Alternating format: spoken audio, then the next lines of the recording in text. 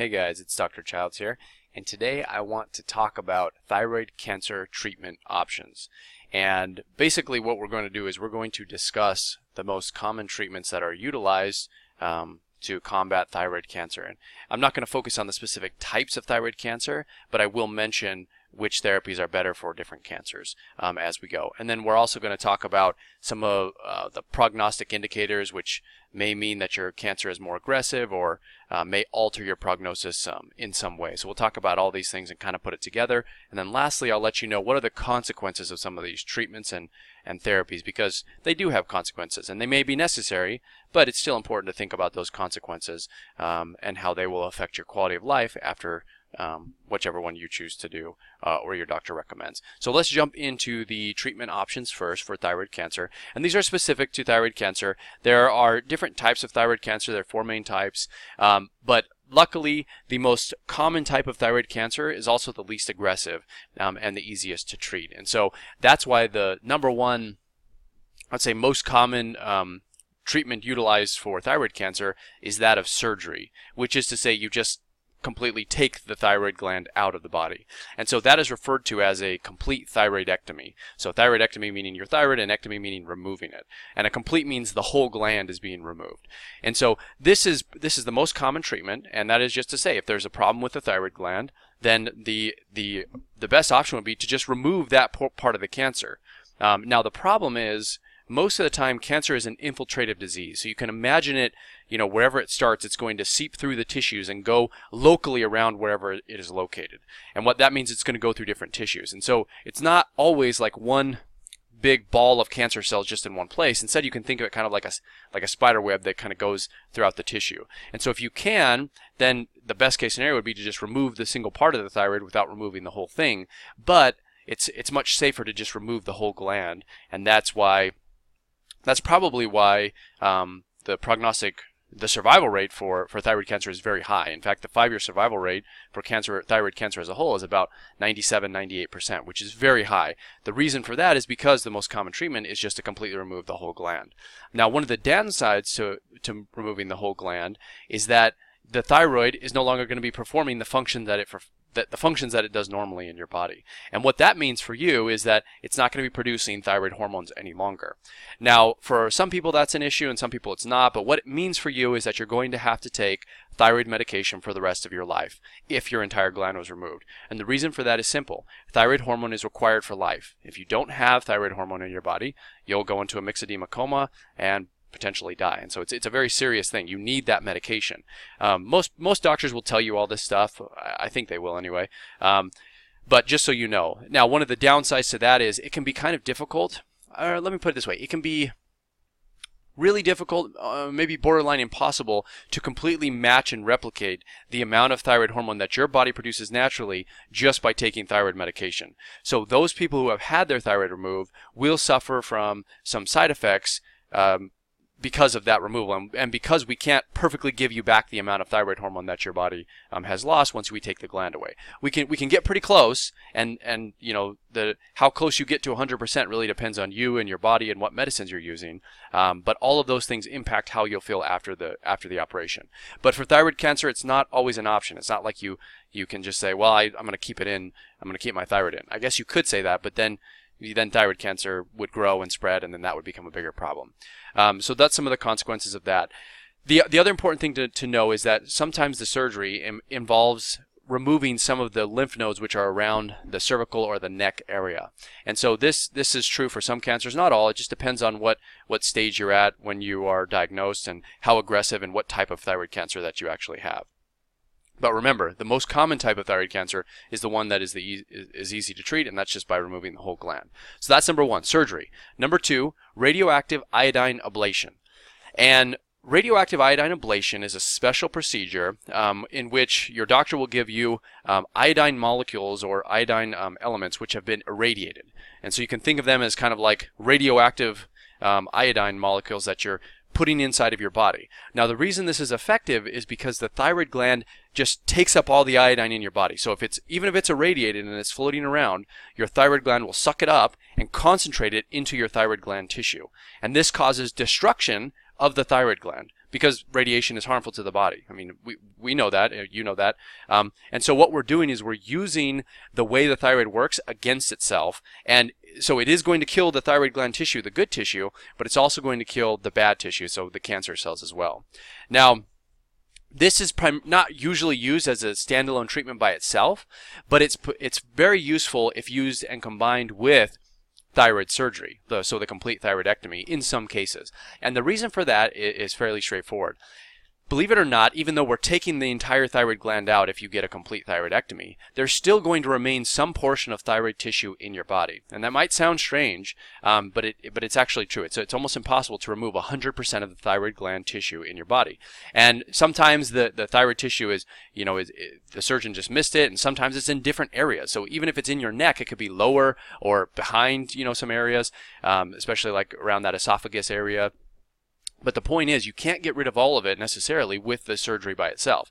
And so there is a risk that the thyroid gland tissue may have been seeded by even one thyroid cancer cell. If it's seeded into that remaining tissue, then it could grow, and then you could, have your problems again. Now, the good news is radioactive iodine concentrates in all thyroid gland tissue. So even if your doctor removed, let's say 98% of your thyroid and 2% remains, the radioactive iodine will then destroy the remaining 2%. And so it can be useful as a procedure that's used in conjunction with a thyroidectomy.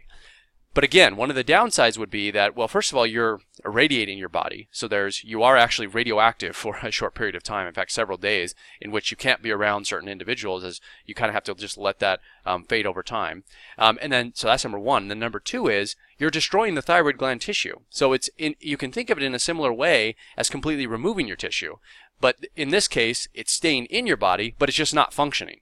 So if you think about scar tissue, basically you're turning your thyroid gland into just a ball of scar tissue. It no longer is producing thyroid hormones, which means you'll then have to take thyroid medication anyway. So both procedures, the complete thyroidectomy or radioactive iodine ablation, if they, RAI can kind of come in different intensities, but if it destroys your whole thyroid gland, then you will need to take medication as well.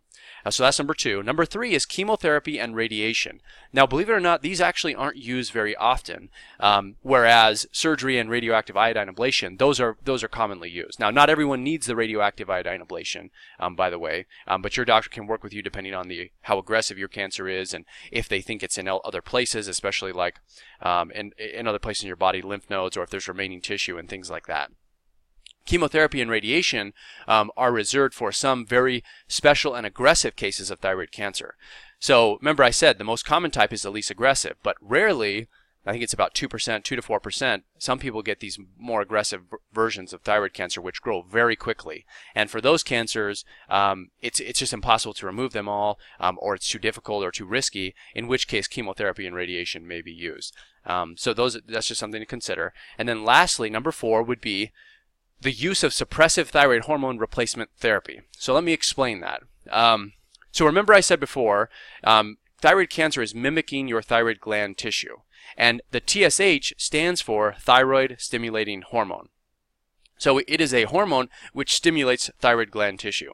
So if you have cancer cells in your body, there's a risk that the TSH may stimulate the growth of that cancer cell. Does that make sense? So the whole goal with suppressive TSH therapy is for doctors to give you high doses of thyroid hormones, not even necessarily high, but just higher than what they would normally give you, because every time they give you the thyroid hormone, your TSH will drop. It will become closer and closer and closer to zero. So the more medication they give you, the lower your TSH gets. So if we are, as doctors, are providing you with thyroid medication, your TSH will drop to zero, and that's called suppressing the TSH. Now, the goal there is to reduce the risk that the native function of TSH helps the thyroid cancer cells grow. And so sometimes that's used. Now, there are some potential risks to doing that. I think a lot of them are over-exaggerated, but there is a potential risk that taking excessively high doses of thyroid hormone may accelerate bone loss, and it may enlarge cardiac tissue or your heart tissue, which may lead to arrhythmias and some heart problems later on. But, it's sort of like if you're in a situation where would you rather have your cancer grow back, or would you rather have some of these other conditions? That it kind of depends on you and your body and your physiology and a number of other reasons. Now, not everyone has to do these suppressive thyroid hormone replacement doses, but many people do because the doctors feel better while they're doing that. And so those are the 4 therapies. Now, I'm not talking about natural therapies or anything like that. The reason is because sometimes it's easier to remove the thyroid gland and eliminate the risk of it coming back, and then dealing with the consequences, which is the thyroid replacement therapy afterwards. So it just kind of depends on your situation. But let's quickly talk about some prognostic factors that may ease your mind a little bit. So in general, you can kind of think of these as how they affect your outcome and how you'll be feeling after, your risk of thyroid cancer recurrence and so on, after you've been diagnosed. So number 1, the earlier you catch and treat thyroid cancer, the better. So you want to find it at a stage which is not as advanced. Okay, so usually the stages come 1 through 4. So stage 1 and stage 2, if you can get it in that early stage, your prognosis will be better. Number 2, certain types of thyroid cancers carry a better prognosis than others, because the type tells you how aggressive they can be. So I'll do another video which talk about the different types of thyroid cancer. For here, I just want to tell you that. But remember, the most common type carry the best prognosis. Number 4, your age at the time of diagnosis matters a lot. So the younger you are when you're diagnosed, the better. The older, the more likely you are to potentially have a more advanced or aggressive cancer, and that can play an issue. So the age where you want to start looking at this is about 62. So if you're older than 62, those people kind of tend to have more problems than those who are younger than 62. And then lastly, each case is different. So don't stress it. Don't necessarily stress out if you're 65 and you've been diagnosed. That doesn't mean anything by itself, because you might have a stage 1, very common thyroid cancer that's easy to treat in a small place. It's not in the lymph nodes. You can just, pull out the thyroid gland, and then you'll be, in remission from that point on. So look at the individual case. Don't focus on some of these other things. But I at least want to introduce you to some of the treatments that are available, the prognostic factors, and then also how they impact your life afterwards. Now, I'll create another video which will talk about how you should dose your thyroid medication after you have your thyroid removed, because that's kind of a topic that I think a lot of people get wrong. And that's the thing that may leave you with, if your thyroid medication isn't dosed after your thyroid has been removed or damaged from RAI, then you may have residual effects such as fatigue and brain fog and weight gain and just not feeling like yourself. So it is important to get that dosing correct, but we'll do that in another video. So now I want to hear from you guys. Hopefully you found this helpful. Leave any questions or comments that you guys have, especially around thyroid cancer. It can be kind of a confusing topic, but hopefully I try to simplify a lot of these topics so you understand what they do and why they may be recommended in your specific case. But remember, it's highly individualized to you and your cancer and your stage, and if it's all of those little factors, if it's in the lymph nodes or not, etc. Leave your questions or comments below. If you like this video, feel free to subscribe or like it, and I will do my best to get to all those questions. And otherwise, I will see you guys in the next one.